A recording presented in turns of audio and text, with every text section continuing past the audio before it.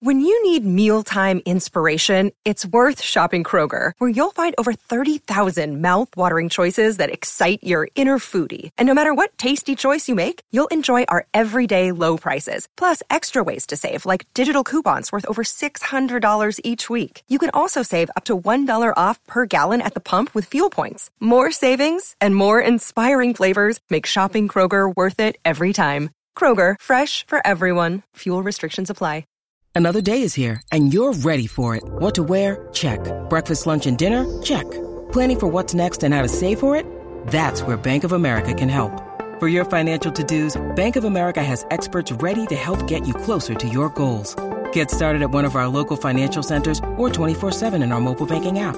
Find a location near you at bankofamerica.com/talktous. What would you like the power to do? Mobile banking requires downloading the app and is only available for select devices. Message and data rates may apply. Bank of America N.A., member FDIC. Mother's Day is around the corner. Find the perfect gift for the mom in your life with a stunning piece of jewelry from Blue Nile. From timeless pearls to dazzling gemstones, Blue Nile has something she'll adore. Need it fast? Most items can ship overnight. Plus, enjoy guaranteed free shipping and returns. Don't miss our special Mother's Day deals. Save big on the season's most beautiful trends. For a limited time, get up to 50% off by going to BlueNile.com. That's BlueNile.com. Welcome to Heart in Hand, the Rangers podcast, the podcast that's a day late because it was my birthday on Monday and I never work on my birthday. This week on Heart in Hand, congratulations to all the Rangers players because it was obviously all their birthdays at the beginning of the second half against Hamilton.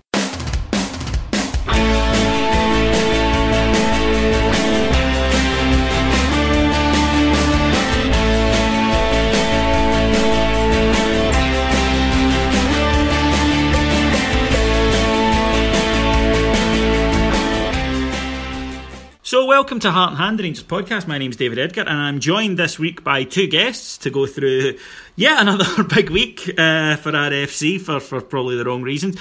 First up, returning guest, Mr. Ian Hogg.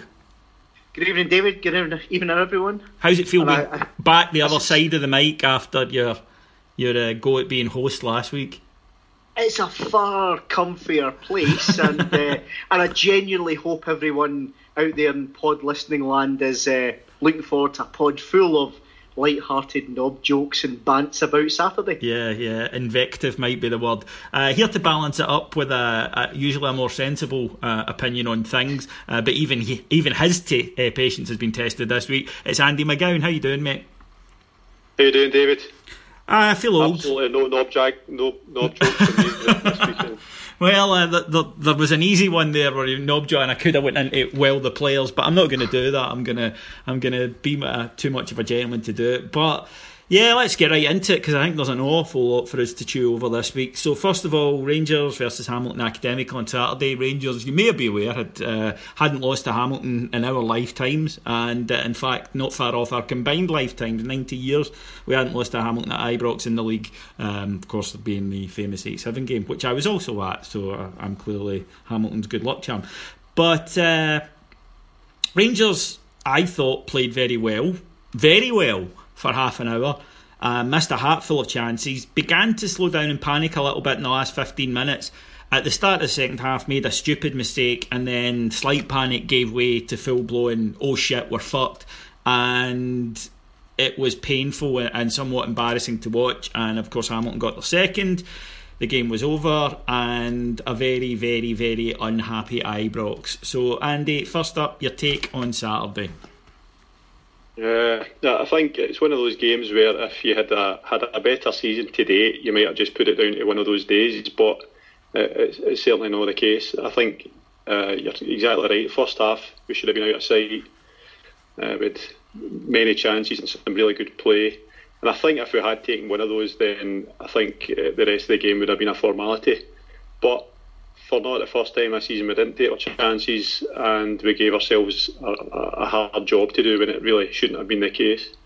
There's a lot to talk about here because I think you can allude to the fact that I'm a fairly generous supporter, but really I think the gloves are off as far as I'm concerned this week. Well, I mean that's unfortunately the position we find ourselves in, that it's even as supporters like you or myself, we're more inclined to give them the benefit of the doubt that there comes a point where it's like, lads, I can't keep doing this, and not beating Hamilton at home, I'm afraid, with no disrespect to Hamilton, but with all the respect to Hamilton that is due after them not winning at Ibrox for that length of time, we should be beating them at home, Ian, and it's an awful, terrible result. We can't hide that. And I think, David, you talked there about the first half hour. You're right. Until the penalty box, we were great. We dominated the play. We passed the ball. We moved it, and we moved it quickly. And it was all at pace. It was all quite fluid. And we missed chance after chance after chance. The bit that really stuck for me was we missed all those chances, and the keeper had almost nothing to do. Yeah, that's a good point. And Morelos, for all I'm really, really impressed by him, he is just a kid, had a shocking half hour. I mean, there's two that are right on his head, hit the target, he scores.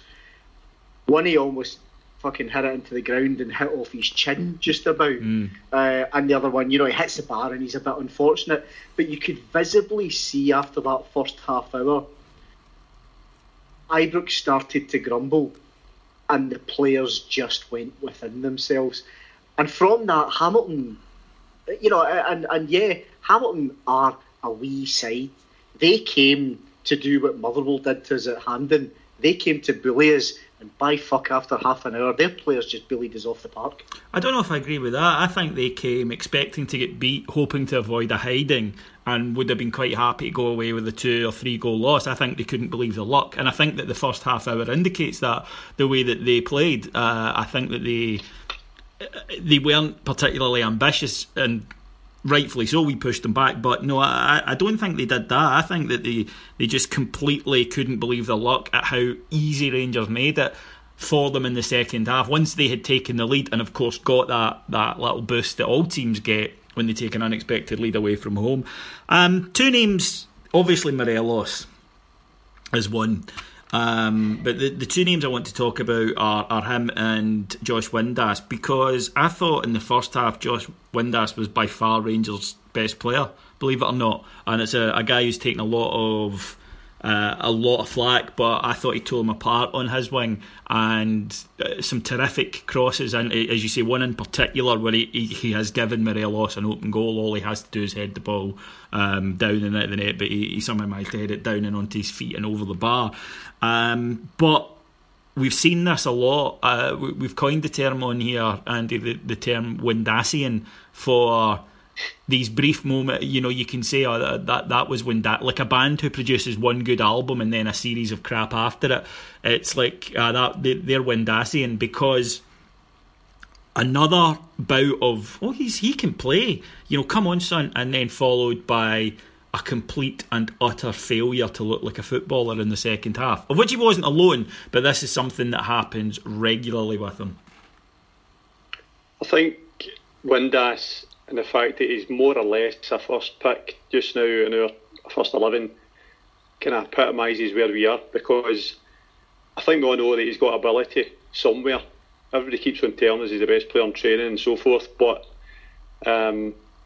it's not enough. It's just not enough, because what happens with Windass is he's in a forward position. He's a left winger playing for Rangers. We're looking to do things this season, and it doesn't hurt teams enough.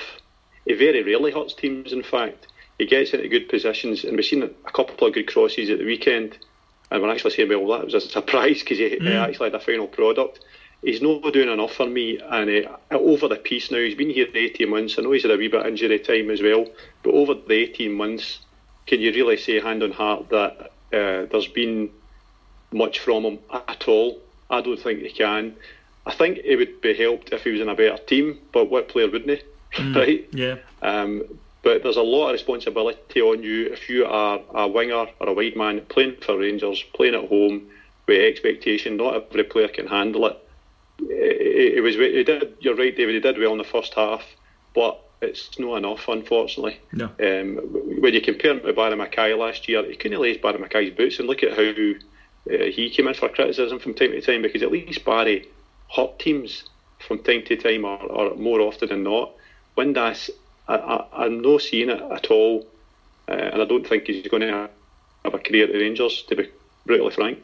Ian, does stuff like that help, when the rest of the team come out and say, oh, he's the best player in training, and then, you see clips from training of these amazing finishes and stuff. Does that help or hinder him? Because, you see all this and then you see what you get on match days, and I think it almost raises my ire as opposed to makes me think, we just need to keep going with him. I don't know if it helps or it hurts him.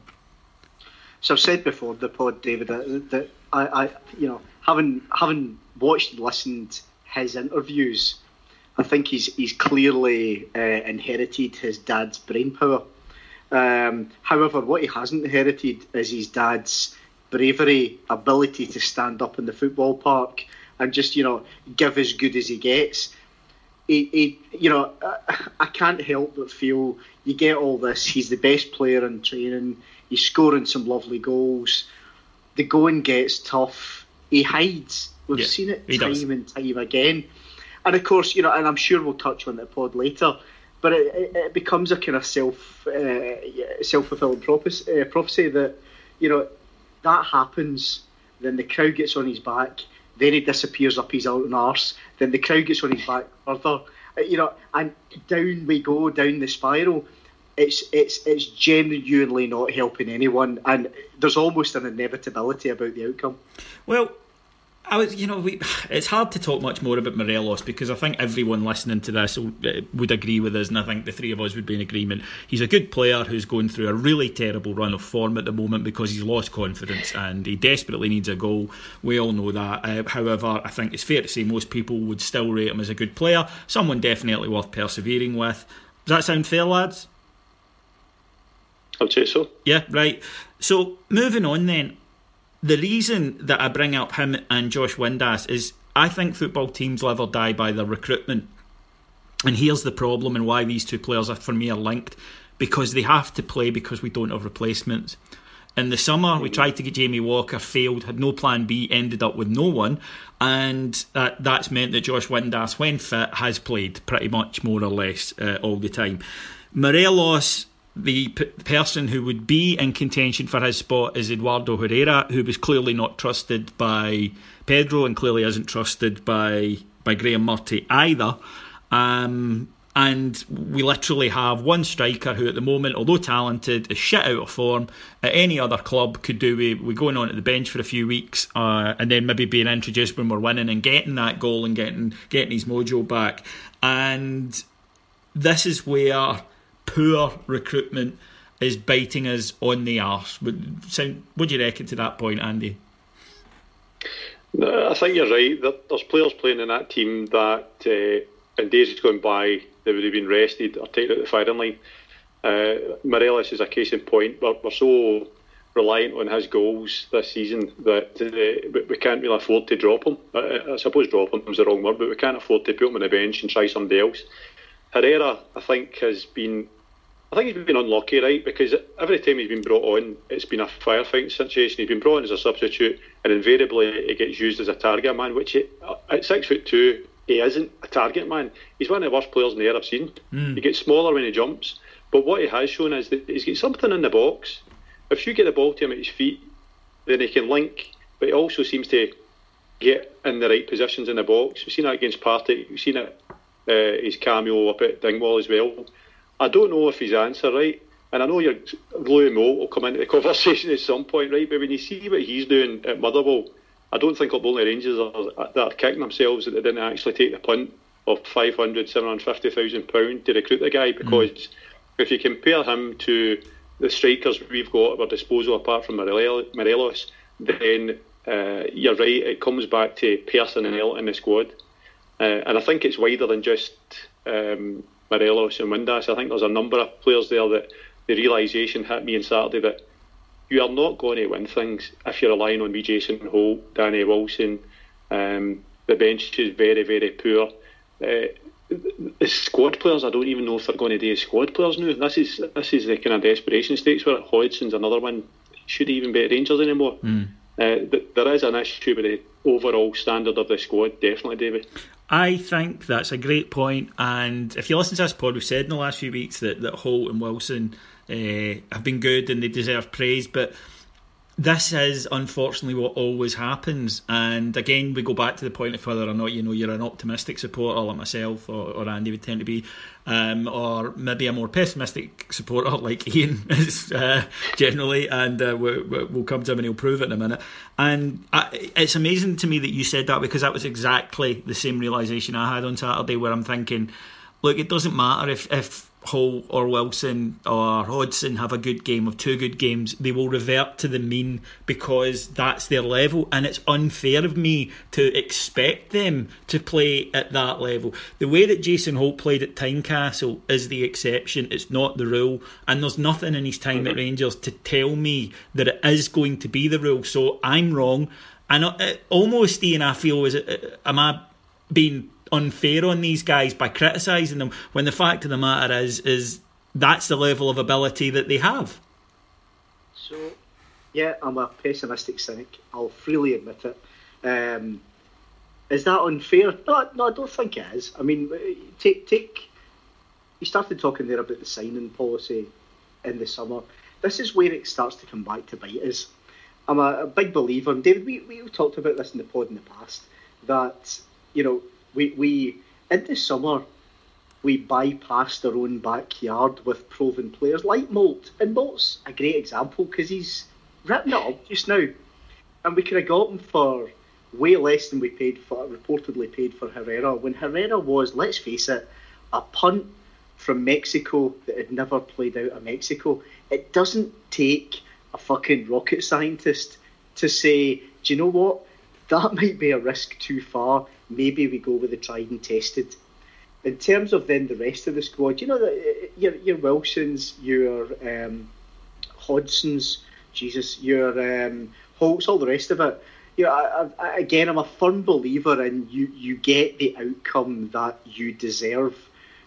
And from a recruitment, a strength and depth point of view, we're getting the outcome that we deserve. We can't string 3 wins together, let alone 5, 6, 7, 8, 9 wins together. We're at the level we're at because, frankly, that is where we're at. And going beyond that, you know, you look at Candace, and social media got a bit of a rough ride at the weekend, and he's probably been one of the better signings for us since the summer. But again, he's been a journeyman throughout his career, and he's a winger. He's going to be inconsistent. One of the stats I saw at the weekend, David, was we had 50 plus crosses into the box, and we created practically nothing. Well, second half, first half. I mean, certainly the second half. And watching the game, and I watched the rerun, and I started watching the second half for a third time. I was that much of a glutton for punishment. The amount of times, and it's a big frustration of mine, even when it's advocate years, the amount of times that the ball goes wide, we cross it, or we take a corner and we hit the first man, it's absolutely fucking criminal. Controversial thought lobbed into the conversation time, Andy. With that amount of crosses going in, would it have been useful to have someone who arrives late into the box and can head the ball a la Carlos Peña? Yes, definitely. Forget about the rumours, right, and what he's doing off the park, because, see, to be honest, I think there would be more proof if there was something tangible to it, right? In terms of pictures, let's just pretend for a second that it's not true and that he's available for selection. Peña, when he played, was doing things that were useful to the team, right? Now, he might have been shit on the ball, he might have been getting caught in possession, he couldn't tackle a fish supper. However, what he does give you is something which is expensive in football, which is a striker in midfield. That's essentially what he is. He's got a striker's instinct, but he plays in midfield, and he's harder to mark because, as you say, David, he's at the edge of the box, he's making late runs, he's just got that kind of sixth sense that he knows where to be when a ball's going in the box. So I would have thought, and I was hoping that he would have been on the bench on Saturday, because we have got a poor bench most weeks. When we make substitutions, it doesn't make the team better. It doesn't allow us to chase games or increase pressure on our opposition. The likes of Peña is something that is hard for players, opposition players, to pick up when they come on as a sub. Does the centre half follow him into midfield? Does a midfielder drop, pick him up? Things like that can cause confusion, can create space, not just for Pena but for other players. So you're exactly right. There is an argument that right, he might not be the best signing, he might never be a success at Rangers, but see if we've got him sitting in the house when he's fit, I'm not so sure that's the right thing. And I don't think that's me sitting saying he's a better player than he actually is, because I know his faults, but there's one thing he can do, and that's get on the end of crosses in the box, late runs. And I'm a great believer if you're paying somebody's wages, then to banish them for any to banish them for any reasons that you can't find them those wages is a bit foolish, because you're still paying it, you're not getting any return. And watching the game back on the Sunday, exact same sort of thing occurred to me, where I'm thinking, had he been there, all right, yes, we know in a game against Celtic he's going to get caught in the ball, he's not going to contribute in midfield the way we need him to, but against Hamilton, when they've got a lot of their defenders in the box and they're trying just to hit in the break, we're firing in cross after cross after cross, I thought that having him to come off the bench might have been useful. That leads us on to a couple of points that I think are interlinked. The first one is the weekly Kenny Miller section. And Ian, again, after Partick, I thought that Miller was back to his worst Wayne Rooney-esque chasing after the ball like a school kid performance, where he was everywhere but where he should be.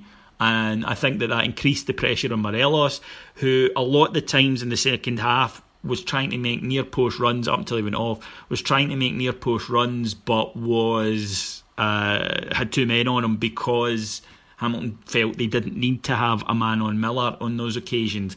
And I wonder if Graham Murty is capable of making him stick to the role at which he is good at, which is playing either up front or just off the main striker. And that also ties into the substitutions, where Graham Murty did take Kenny Miller off, and credit for that. You could suggest he waited too long, and I think that it's been a thing of Graham Murty's spell, that if it's not been going well, he's not great with substitutions. He waited too long to make the changes. When he did, they were like for likes rather than doing anything tactical, and bringing on a kid on loan who, to be honest, doesn't look physically capable of being a first team player for 2 minutes at 2-0 down struck me as ludicrous. It's our post-Hearts match aside, it's our weekly debate about quarterback Kenny. David, I happen to think, we talked about this a few weeks ago, Pedro was right to drop him. The banishment stuff was laughable mismanagement, as it maybe is with Pena at the minute. But performance-wise, he wasn't cutting it. Hearts, he came back, he was superb. It was almost, I've got a point to prove. The last two games, especially Saturday, it's not comparing the skill levels. It's Wayne Rooney, you're right, in his late Manchester United days, basically throwing positional caution to the wind and doing whatever the hell he wants to try and make things happen. And with that, we lose shape, momentum, focus and discipline. He's 37. For me, it's simple. He's got a great wealth of experience, and he's a great asset if he's used in the right manner, and if he's forced to be used in that right manner. If not, he's a liability and he may as well move. Andy? Yeah, I was gushing about Miller after the Hearts game. I think everybody was. Yeah. I think there was a wee bit of combination of the bounce of a new manager, a new temporary manager, and the fact that he had a major point to prove in front of the country's TV. But it was very poor on Saturday, and I think there was a wider issue on Saturday. The second half in particular, our entire midfield was dysfunctional, and one of the things that I get really annoyed at was that the second goal that we lost, right, I know we're chasing the game and we're trying to push forward. How can you lose a goal like that on a counter for a big punt out of their own box when you've got essentially two defensive midfielders in Jack and Holt, right? Jack was the one that was out in the right wing firing in a big looping hopeful cross that gets swallowed up by the centre half for the umpteenth time that game. The ball breaks into the middle of the park. Jack's sauntering back because he's so far out of position there's no point in him actually running, and then you're then isolated with two strikers on two centre halves basically, and Jason Holt chasing him. So this is something that I think is personnel. First of all, we're asking players in our team to do things they're not capable of. Ryan Jack is a defensive midfielder, and that's it. Great defensive midfielder, looks very tidy. But if you start asking him to do what Barry Ferguson used to do, which is drive on, create things, get in and around the box, beat players at the edge of the box, shoot, it's not going to happen. He's not got it in his locker. And that's not the boys' fault, because that's not why he was brought to Rangers. So there is a wider issue here that, first of all, personnel, we don't have the players. Secondly, we're not using them in the correct manner, because if you're telling me that Crancher's on the bench, you're telling me he's fit, so why is he not playing? Right? Because if he's not fit enough to come off that bench and do something in that game, I really need to question the manager or his selection or his bench. No, I agree, and there's so many things. So I apologise to people for a little bit jumping all over the place here, but there are just so many points that are coming up. One of that was you mentioned Barry there. I think Kenny's doing what Barry did and got criticised for, which, you know, my ball Barry, as people called it. But the thing about Ferguson was that at one point he was the complete midfielder. And he was. I mean, he could do everything. And okay, in his later days, his star has faded, as it happens to everyone. But you could understand when you saw him running about when we were losing, trying to make something happen, trying to do everything. You could understand it. Kenny Miller has never had that ability. He's very good at one specific thing or one specific place in the side. He doesn't have that complete all-round game, and for him to suddenly at 37 think he has the ability to do that staggers me. And more importantly, the fact that no one has tried to disabuse him of this notion staggers me even further. Now, the other main point coming out of that is lack of leadership, I thought, on Saturday, where everyone basically deferred to Miller. Now, we didn't have Bruno Alves, and contrary to what ran in the Sun and then was corrected, it wasn't because he refused to sit on the bench. Now, whether or not it was a case of he knew the team wasn't going to be changed and he then said, well, I've got a back injury, I don't know. But he definitely he had let Murty know beforehand that he wasn't fit and he was left off the bench. There's no problem, he's training. He went to a Rangers charity function on Saturday night, although according to reports he wore trainers at a black tie event, but you know, you can't have everything. And we've already learned this season how eccentric Portuguese people can be, I think it's fair to say. But I just felt that we completely lacked leaders, and I was disappointed because so many of them deferred to Kenny. And the ones I'm going to pick out, without Alves and Dorrans, we obviously lack leadership. It's so apparent, you can see that. But on Saturday, Ryan Jack's been a captain of an SPFL side for a number of years. Ryan Jack should be taking that responsibility. Danny Wilson was the captain of Hearts. He's playing with a youngster who's made a mistake. Danny Wilson should be taking that responsibility. James Tavernier's been here for 2 and a bit years now. He's a senior pro in that squad. James Tavernier should be taking that responsibility. None of them did, none of them do. And I found that very disappointing. I'm sighing, David, because I don't disagree with any of it. You know, you look at Danny Wilson as the example. He's back in that side. He's strolling about at the back as if he's never been away until push comes to shove. And then there's, you know, he's got a young kid playing alongside him. And granted, McCrory's mistake was fucking hideous. Right? He's not got away from it. He's a young guy, but that was a 12-year-old's error. However, he stood up and he got on with it. That was fine. Wilson's job was then to walk him through the next 25 minutes, half an hour. Walk him through it as a... And again, I'm not for a second comparing ability. But you read about Graham Souness on the park, especially in his Liverpool and his Scotland days. And Jock Stein would talk about if someone made an error, as soon as the ball's back in play, the first person by his side is Graham Souness, playing a simple 3-yard pass, taking it back again, playing it back to him again, up in his confidence. That's leadership. Danny Wilson is 26, and still you hear people say, oh, he would do well if he had a big dominant centre, i.e. Davy Weir, if he had his dad next to him. And he's 26 now. You know, David, Danny Wilson is not getting better, either mature-wise or ability-wise. So, you know, Ross McCrory's doing that. He needed a guy alongside him. Danny Wilson isn't it. Simple. From a leadership point of view, the only leader Rangers had on that park was Kenny Miller, and Kenny Miller decided that he was going to be a fucking quarterback for the day. Andy, we're Monday quarterbacking here, we're Monday morning quarterbacking here, I know, but still, if Bruno Alves was fit, and we have to understand that possibly he was not, but should there have been, rather than where we won last week, we're just going with the same team anyway, Bruno, take your time, should we have been doing that, or should we be thinking here, hang on a minute, this is Bruno Alves, Portuguese legend, okay, maybe hasn't been in the best of form this season, but still, we've got him here, we're paying him a healthy wage. You need to get fit and get into that side because you are a first name on the team sheet. Or instead, I think it was more a case of, well, we're just going to go with the lad's done great last week, we're just going to go. And was that an error? It was definitely an error. It's very laudable for any manager to say, you played well last week, son, I'm going to keep you in. That's fine. And in theory, that's a very good thing, very nice thing, but it's not the way we should be working. Bruno Alves is fit, he plays. It's as simple as that, because we're talking about leaders. You can only be a leader on a football park if you're able to look after your own game first. And we've got too many players in your team there that can't even look after their own game, never mind pick up somebody else's slack. And again, it gets back to ability, confidence, all these kind of things.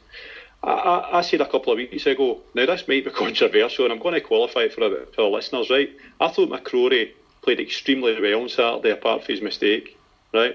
And I thought he played extremely well after his mistake, which is actually a bigger measure of the lad. He still does a couple of things that is only natural for a young centre-half. He dives into tackles when he's trying to recover, which could pull him into trouble against better opposition. But his positioning, his pace, using his body, it was great, right? So I'm not saying the boy isn't worthy of his place in the team, but I don't think he should have been playing this Saturday. And the reason I don't think he should be playing this Saturday is because a couple of weeks ago I said that when he first broke into the team and we were raving about him, rightly so, I said, great, fantastic prospect, looks as if he's got everything that he needs to progress in the game, but what I don't want to see is our young players like that burned. And by burned I mean playing them week in, week out, where we're actually relying too much on them. And I don't care what anybody says, if you're a centre-half playing for Rangers against anybody, there's a lot sitting on your shoulders there. So I would have preferred to have seen, if Cardoso was fit, I would like to see Cardoso play. Right? The boy is him and Alves are our best centre-halves, without question in my mind. I think they complement each other. There's a wee bit of pace with Cardoso, he can use the ball, he's still getting to grips with the aerial aggression side of Scottish football. But I think Murty was just a touch too loyal, particularly to Wilson. Wilson is, I'm trying to be kind here, but he's not going to be what we need. If you've got an archetypal centre-half, the first things you tick off are strength, heading ability, and leadership.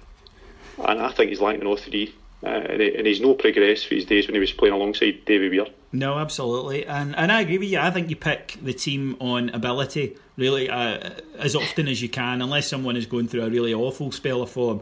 You pick the team on ability, and it's clear how much we missed Alves and Doran's sheer presence on Saturday. Although, the argument can be we hadn't won 3 games in a row with them in the team either, so it does go both ways, and I do understand that. But fellow podder Alex said on the preview show that we were discussing the growing, might as well just give it to Murty to the end of the season bandwagon. And Alex's point, which I thought was a very good one, was one defeat will end up, and I think it did. And I think that you saw on Saturday, it's almost like we need a fucking manager, and a proper one. However, we're getting the noises, and we can only go on this, that the noises coming out of Rangers, and these are the noises which are coming out of Rangers incidentally, these are not things that the media are making up, is that there's still no rush, that the board will not be moved by one result and will not start to change their plan.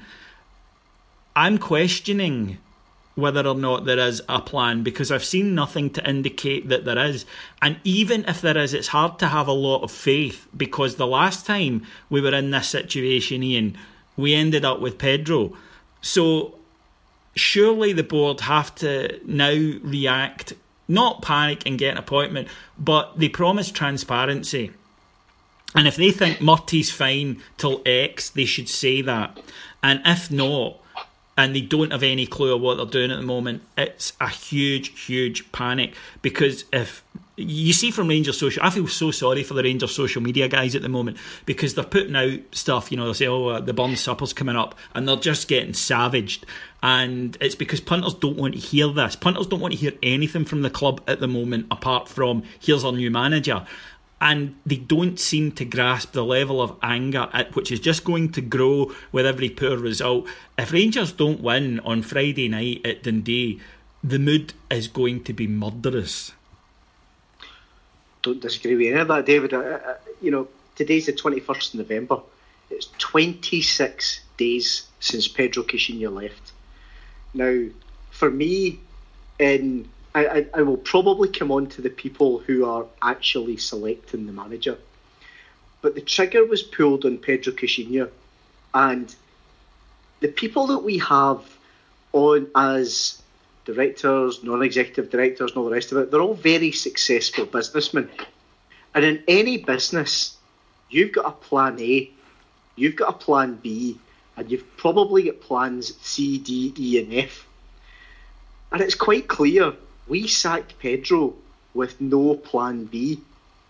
So for me, we're 26 days later, and we as a support who have ploughed millions in, and for the listener, I'm going to qualify this by saying, you've got to almost give the board the disclaimer of, we are eternally grateful for what happened in 2015, right? We are, of course. But there's got to be a time that we look above the parapet from that and say, we're 26 days on. That's almost 4 weeks. And just about 2 of those weeks were an international break, when a new manager could have had the vast majority of his squad working on ideas, bedding himself in, all the rest of it. The anger is, I'd say the anger's palpable, to be honest, David. It's growing. It's going to get worse. And the overarching feeling of, we're almost 4 weeks in, and this is on the board with no succession planning, that's increasing. It's becoming a joke. I tweeted the other night that, again, big believer, whatever walk of life it is, leaders lead from the front, and our board are fucking hiding just now.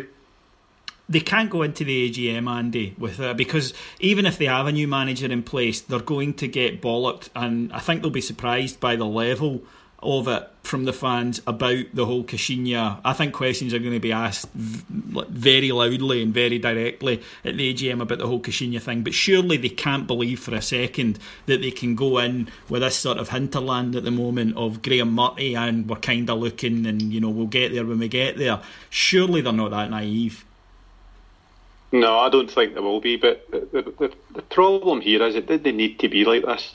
And what really worries me is that the Rangers supporters' relationship with this board is probably the most key thing to how our future years pan out. If we don't understand what they're doing, if we don't understand the problems that they're facing, and we don't give them a wee bit of forgiveness, then we've got a problem, because there's two sides to it. There's a footballing side and rebuilding a football side, right? That's obvious. We've also got the rebuilding of the club as an entity, as a business, as a financial powerhouse as it used to be in Scottish football. The two things do go hand in hand. But if it was easy to rebuild a football side, then every club would be successful, right? Anybody can appoint a manager and it goes wrong. So I do have a degree of sympathy for the Caixinha thing, because it went wrong, and it went wrong badly, but I can understand why they appointed the guy. I think if Caixinha was on the Apprentice, they'd only need one episode, because he'd have Alan Sugar appoint him in the first episode. That's how smooth he was. And but the other side of it is the football side of it, the financial side of it. I read through the accounts, and I'm fortunate that I'm not an accountant, but I can understand books, I can understand profit and loss and everything else. So I had to read through that. That is the most transparent set of accounts I've ever seen for a football club. And I don't think there was much missing in it from a fan's point of view, if you wanted to read through it. That was for a reason. That was the transparency they're talking about. But we still need King, Park, Bennett, everybody that's on that board to keep us going. and that's a fact of life just now. And there might be people listening just now disagreeing with me. That's a fact. We need them just now from a financial point of view.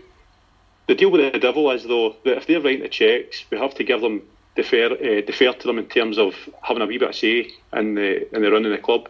And where I think it's went wrong, David, is we've got Robertson as a chief exec or a managing director, I think his title is. He is basically steering the ship, but he's got Dave King sitting in the back seat telling him what to do, right? And I don't think the connection between the two is strong enough, because I don't think Robertson's got authority to do what he needs to do as per Lawwell does at Celtic. Celtic give Lawwell total autonomy. Robertson doesn't have that. The reason for that is King's writing the cheques. We understand that. So I think from a supporters point of view, we need to understand that, but it's easier said than done. The man in the street doesn't get all that, and that's perfectly acceptable to me. I'll understand it because I'm in the industry and I know that kind of intricacy of the pressures of running a business like this. Well, okay. So I think we need to be careful we don't throw the baby out with the bathwater when it comes to the board. Oh, I agree with you, but the counterpoint to that is, okay, and it's great, and you're right about the accounts that they put out and just said here, and honestly, is everything that's going on and correct. So why then, in an arguably more important area in terms of relationship with the fans, I'm not saying a more important area, incidentally, there's nothing more important at a football club than finances. We are a walking example of that, right? But in this crucial area, in terms of the relationship between the board and the supporters, why have they allowed a vacuum to develop? Because in 2017, there's no such thing as a vacuum. The old days, you bought your paper, you bought your morning paper, you could get an Evening Times at night, you spoke to your mate in the pub, and that was it. Maybe a phone in, whatever. In 2017, if there is a vacuum, people will fill it. And that's exactly what has happened with the amount of names that are being chucked about. There's been people who have been appointed, sacked, crucified, all in the space of time, and we don't even know if they've been approached yet. Why are they allowing this particularly crucial area? And I understand they can't on a daily basis say, well, we've approached this guy and we want to appoint him, but he's taking his time. But such has been the lack of clarity coming out of the club, and use of the media has been poor because that they have this relationship, particularly with Jim Traynor, it's so aggressive, pretty much against all members of the press, that instead of being able to control the narrative and drip feed out, this is what we're doing, this is where we're going, I think that they're proud that the media don't have a clue what's going on. And Jim Traynor's statement, Rangers statement, Jim Traynor's statement a couple of weeks ago, which basically said, hi, you're all speculating, but we haven't done anything, so all your speculation has been bollocks. I think that kind of thing is, great. We all hate the media too, we understand it, but in not using that, and not using the official club channels either to do that you've not controlled the narrative. And what's happened is the narrative has ran away, and now the narrative is they don't have a clue what they're doing, they're wasting time, they're torn by indecision. And that's the situation that we find ourselves in at the moment, because I don't feel that they have in any way shaped from day one, this is where we're going, or this is the thought. So nobody really knows what's going on, and they're taking pride in that, I think, as opposed to realising that, okay, the media don't know what's going on. Great, well done, but neither do we. And when we're losing 2-0 at home to Hamilton Accies, we're not going to think there's a masterstroke coming, because they used up that credit with the Caixinha appointment, unfortunately. And that's why they don't get the benefit of the doubt this time that they did get when they took their time the last time.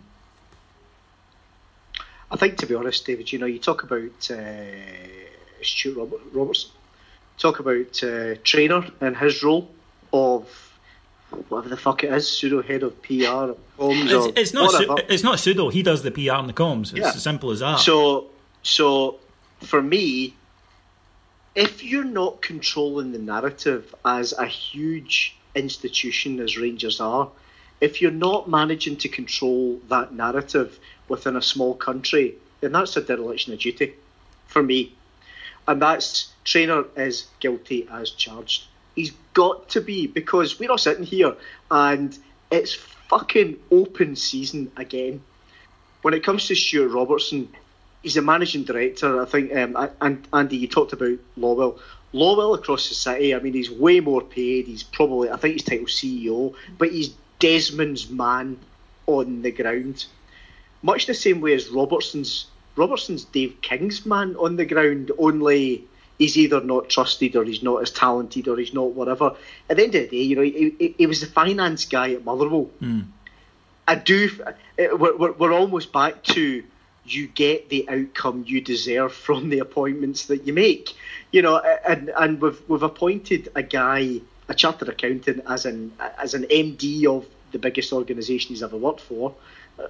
And I get they work for PricewaterhouseCoopers, I know that, but from in a footballing sense, Rangers the biggest with the biggest role, and trainer the biggest institution he's ever worked for, in their top role, and can't control the narrative. You know, we are back to playing or non-playing. We're fucking seeing it playing out in front of our eyes, and almost, you know, we as supporters aren't getting what we deserve. But from an appointments point of view, why on earth would we expect anything else? Andy, your thoughts? First of all, in the PR, trainer's been a disaster, right? I've used the word or the phrase "a body of evidence" a couple of times, and we've now got a body of evidence that since he's been at Rangers, has there anything went right? The fact that we are still at loggerheads with BBC Scotland for whatever reason, and it hasn't been resolved even partially to our benefit, is a joke and a disgrace. Because how the hell can you control a narrative in a wee country like this if you've got the biggest broadcaster basically ignoring you? And anybody that's listening to BBC Scotland will know what I mean. You wouldn't know he existed. But back to Robertson, I think you're right, Ian. He is Dave King's man. I think he's the kind of man he needs right now, because the books are all right. I'm not going to bore everybody to death with the books. I think the books are where they should be for where we are in terms of recovery, right? So that means that Robertson's doing that side of his job correctly, and his team. Where he's fallen down is, we talk about football administration, that's fallen down because, I said in a previous pod, if nobody was thinking about even the merest possibility of needing a new manager after Niederkorn at some point in the next 6 months, if they're not thinking about that or even make provision for it, my God, it's beyond belief if that's the case. So that's where they've put ourselves under pressure, and that's why I mean it didn't need to be like this, because they've left ourselves wide open. That when it came to that point in time, when Caixinha's time was up, there wasn't a defined solution ready to go off the shelf. They look as if they've just started that morning after they've sacked him, which beggars belief, really. So, Andy, see the point about Robertson there? Sorry, on you go, Dave. No, so the reason, I'm sorry to cut in, but that you've just there made a better case for the board to more people for free than Rangers PR have done in the last month. That's a fact. You've just sat there and made a better case saying that the board. So why is Robertson allowing or accepting a PR wing of the club that is allowing him to be painted in the kind of situation that he is, as people think, oh, he's basically a wee boy that doesn't know what he's doing. Somebody must trust trainer. Somebody must, but that's what I'm saying. That he's if you've just sat there and I'm sitting going, that's a good point, and I know you well, and I trust you. I'm thinking if Andy says that, then it's probably true. But you've just made a more passionate and stronger case about how the board are doing in one very important aspect to more people than Rangers have. That for me is a massive failure, because I think that at that top level at Rangers, trainer's more interested in his wee personal battle with the people he doesn't like than he is about actually going out. And more importantly, in modern, and again it's 2017, why is a 50-year newspaperman your best choice to do PR, which is a completely different thing in a completely different industry these days? It's just retrograde thinking, and we are paying the price for it. And the fact that the fans are so angry against a board who, to be honest, the fans want to really, really like, I think is endemic of terrible, terrible communication. And were it me, I would be hauling in whoever was. I would take it in house for a kick-off, but I would be hauling whoever was doing it over the coals on a daily basis and saying, this is the message I want out, you're not putting it out there. And we're accepting it. Back to Ian's point, if you accept this stuff, then you're going to get the same results, and that's what's happening. And yeah, I don't blame fans for being angry. I don't blame fans for thinking that, we're in the dark. And the board, I'm sure, will come along and see, I think Dave King is cut from the same cloth as David Murray, in terms of that, although he's a little bit better with the fans, he still sees it very much as we run the club, you pay your money and turn up and support. And there are other voices in the board who don't agree with that, but that's what King is from. That's his idea of football club ownership, chairmanship, whatever. Right? The difference, as we've spoken about before, is that he doesn't have the love me attitude that David Murray had. But they have to understand that the Rangers support, having been through so much in the last 5 years, doesn't have the infinite patience that it maybe had 10 years ago. And they're in desperate trouble of losing people who I think at heart want to believe in them. And it's over silly matters like this, silly, appoint a manager, but straightforward matters like this that are not, the run-of-the-mill decisions that happen almost every day in football where managers are hired and fired. And I'm very disappointed. And I personally, if it was me, would be absolutely apoplectic with the people. If they have a message, that's the thing, right? If they have a joined-up message, which we like to believe that they have, the fact that it's not getting out there, well, who do you blame? You blame your PR people, but we don't, and we allow this to continue, and we allow this kind of, as I say, this battle between people, of which we are merely a bystander and almost like a funder, rather, we put the funds in to allow one half of it to do it, but we don't seem to get much out of it. And I think that the anger among the support is growing. I agree with Ian there. I think it's palpable, and we're in a situation where a couple more bad results is really going to set it off. David, I'll ask you a question. Do you think Traynor attracts more antagonism than he does benefit the other way back? Oh God, yeah. And I think he wants to. I think he enjoys it. He's not beloved. I mean, among the PR, among the press, which is, like we all can't stand the press. We're Rangers fans. It's understandable. But I think Traynor's not a talentless guy. It would be anyone telling you that is an idiot, right? Jim Traynor's a very talented guy, but he's also an older guy. He's set in his ways, and what he's doing at the moment is, it appears anyway, is settling scores with people he doesn't like from his years in the industry. The constant running battles between him and Jackson, for example, and he's doing it on our dime. Which he can do because it's his business. At the end of the day, he's a subcontractor. He doesn't work for Rangers. A subcontractor, or if you like, an agency, should be, you've worked with them, they should be easier to control. The second they do something wrong, you haul them in and threaten to pull the business, but we never do. So, I don't blame Jim Traynor, because that's what he wants to do, and we're allowing him to do it. You should never have a situation where a client leads a business. The business should tell the agency what they want, and then they should measure it to see if it's being delivered. And the fact we're even talking about this, and the fact that a lot of Rangers supporters, incidentally, are talking about this is not something that's, deep undercover. A lot of Rangers fans look at this and are aware of Traynor and aware of the job that he does. I think shows you the failure. Yeah, I agree. It really is in a situation where we just can't go on with it, and somebody's going to have to make a decision. And again, the AGM's coming up, and I think it's going to come up, and the board would do well to pay attention to it, because people's patience isn't infinite. We always do. I'm a huge one for it. We need to remember March 2015, what that board did for us, and I will never ever forget it. But they can't live off that forever. They can't live off not being Mike Ashley forever. And we are now, and I think it's such a shame, because okay, they're not in the honeymoon period, but they could still be in a period where trust hasn't been broken, and they're in danger of that happening through silly mistakes such as no communication strategy, or if there is one, a very, very faulty and badly aimed one, through indecision or appearing to look indecisive, which may be tied into the last point.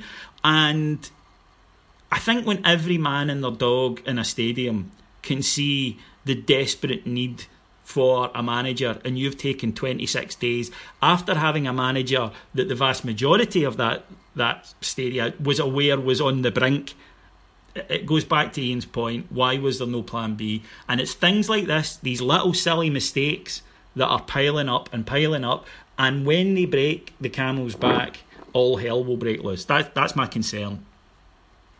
And off the back of that, David, just to kind of close out the whole comms PR bit, an establishment like Rangers has gone through exactly what we've all collectively gone through. We've appointed trainer and trainer's company as an external consultant to do the PR and comms work on our behalf. He's antagonised every fucking journalist in the country and basically painted a target on his back and our back to settle all scores and all the rest of it. And more importantly for me, at the same time, hasn't valued our customer base, and I use customer not in the old David Murray, Martin Bain way. in our Rangers customer fan base, not taking us on that journey. That's honestly, see, from a PR and comms point of view, that's 101 stuff. And I get he is a super talented guy, but he's monumentally fucked this up and he needs to go. No, because he's failed to harness the collective resilience that we've shown in the last 6 years. Yes, and that's unforgivable.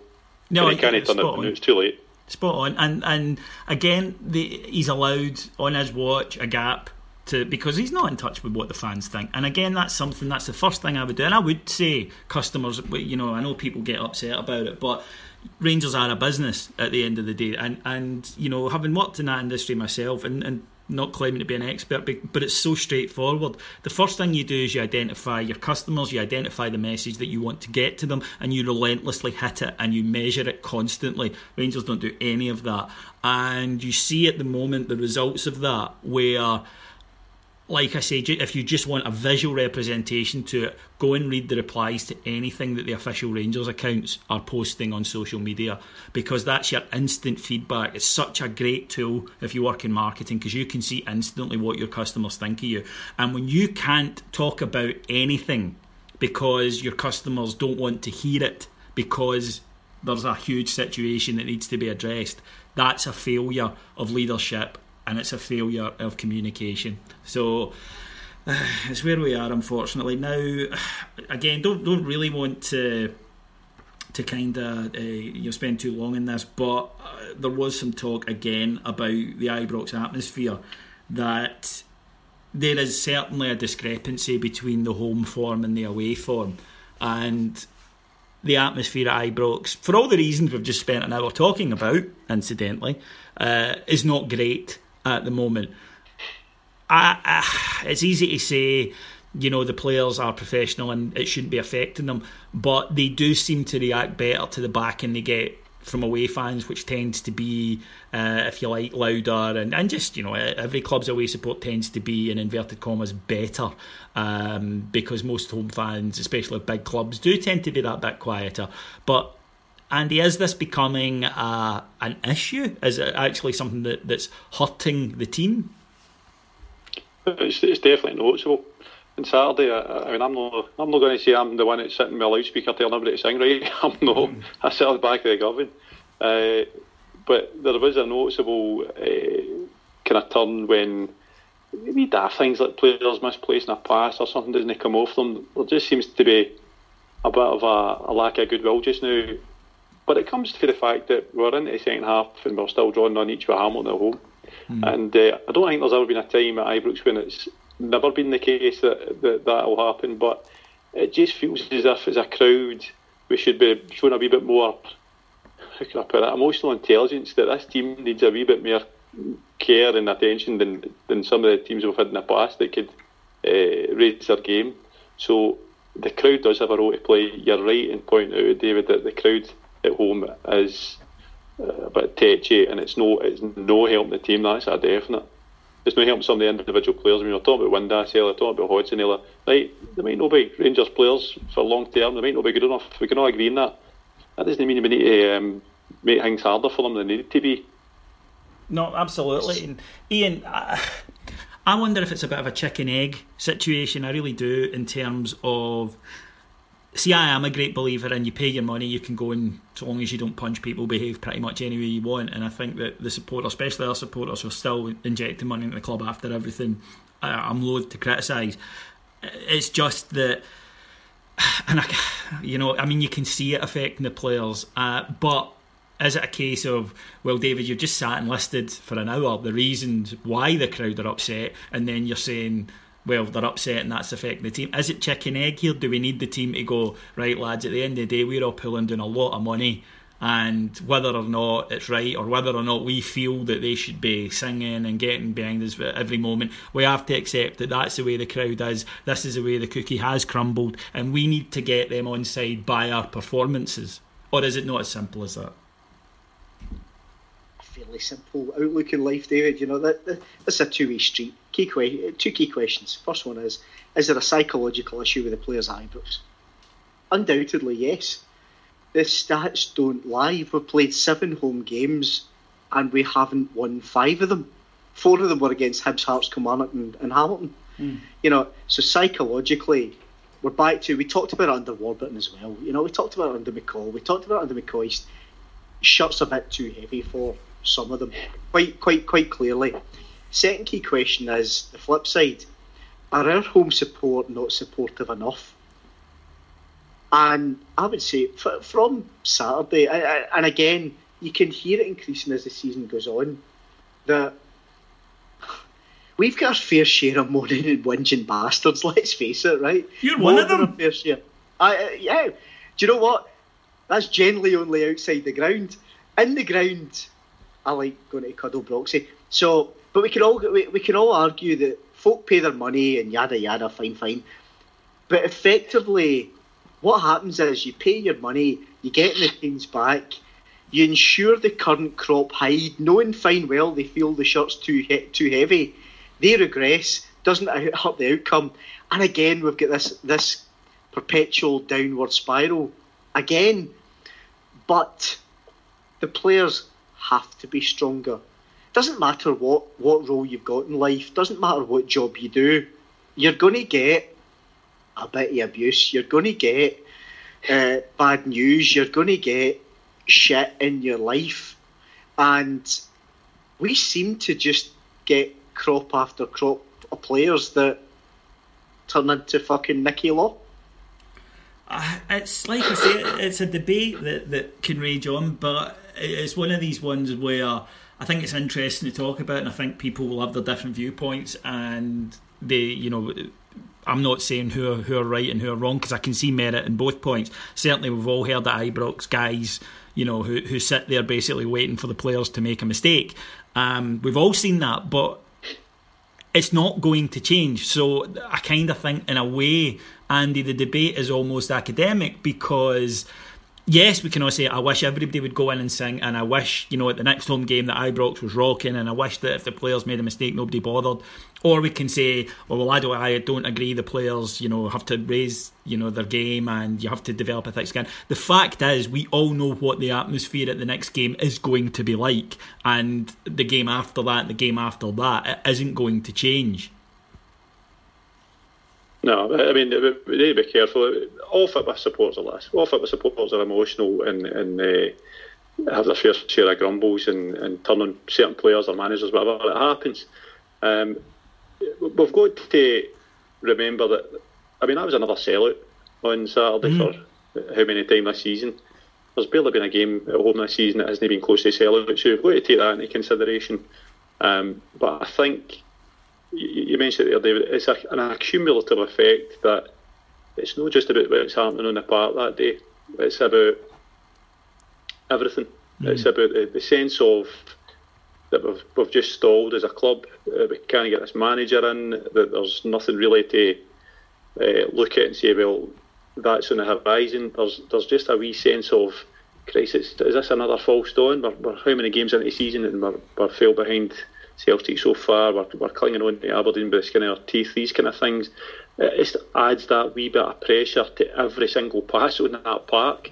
And it's very, very unlikely that any football supporter is going to rationalise themselves in that moment and say, don't grumble at that pass. It's just not going to happen. No. So that's the reality. That's the reality. Aye. Yeah. No, you're totally correct. So we've got to remember that it's an emotional game. The Rangers fans, we are fantastic to support our club and putting our money where our mouth is, like nobody else. But maybe we just need to sometimes, and maybe that's just what this kind of pod's for, is to take a step back and kind of self-analyse and say, well, do you know what, maybe we can kind of check ourselves at that a wee bit and help the team. Yeah, I think so. Because away from home, it's totally different. I think that the away fans just go with a different mentality, but I think, as you said earlier, that's every club in the UK, in fact every club in the world, and I think most people. But I did always find that interesting, because I thought for years, well, you know, the professional footballers, and you know, we like to imagine that the crowd as a 12th man is important, but if that was the case, then clubs from Turkey and Greece would win everything. But then when we had Kevin Thompson on earlier in the season, he said no, he really appreciated especially the away support and the noise they made in away grounds and almost taking over away grounds, and it gave them such a boost. And I thought, well, there you go then. And especially with a group he played with a group of characters that I think it's not controversial to say were far mentally stronger than many of the players that are currently in this squad. So, you know, the fact that they were able to cope, and they got their fair share, incidentally, at Ibrox, but you know, the reality of the situation, that's what it is. Well, we're beginning to run a little bit long, and we could be here all night. So at that point, I'll wrap things up. A few things to go through. Just to say, we'll be back on Thursday with our preview show. We're at Dundee on Friday night. So we'll have a preview show of that set up. And also just to tell you that there will be another YouTube exclusive Scott's Thoughts, which is not easy for me to say.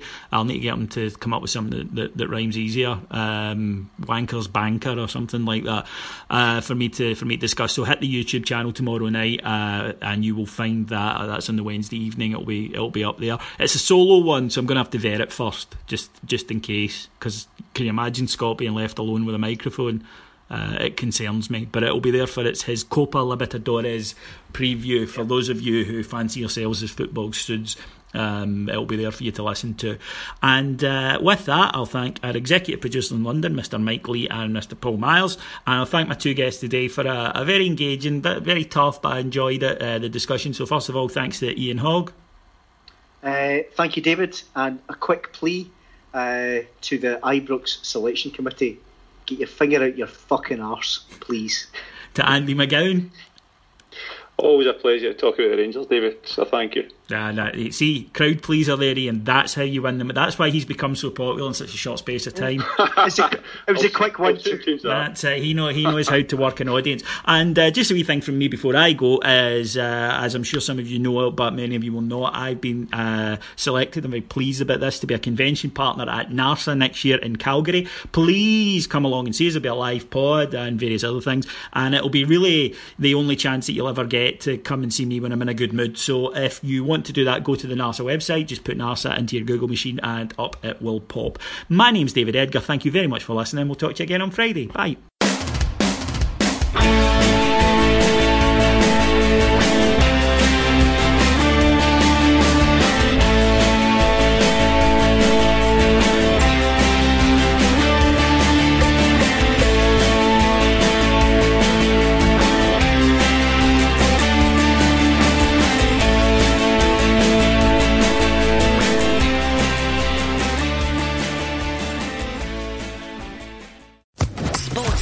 Podcast Network. Hello, it is Ryan, and we could all use an extra bright spot in our day, couldn't we? Just to make up for things like sitting in traffic, doing the dishes, counting your steps, you know, all the mundane stuff. That is why I'm such a big fan of Chumba Casino. Chumba Casino has all your favorite social casino-style games that you can play for free anytime, anywhere with daily bonuses. That should brighten your day a little. Actually, a lot. So sign up now at ChumbaCasino.com. That's ChumbaCasino.com. No purchase necessary. VGW Group. Void where prohibited by law. See terms and conditions. 18+.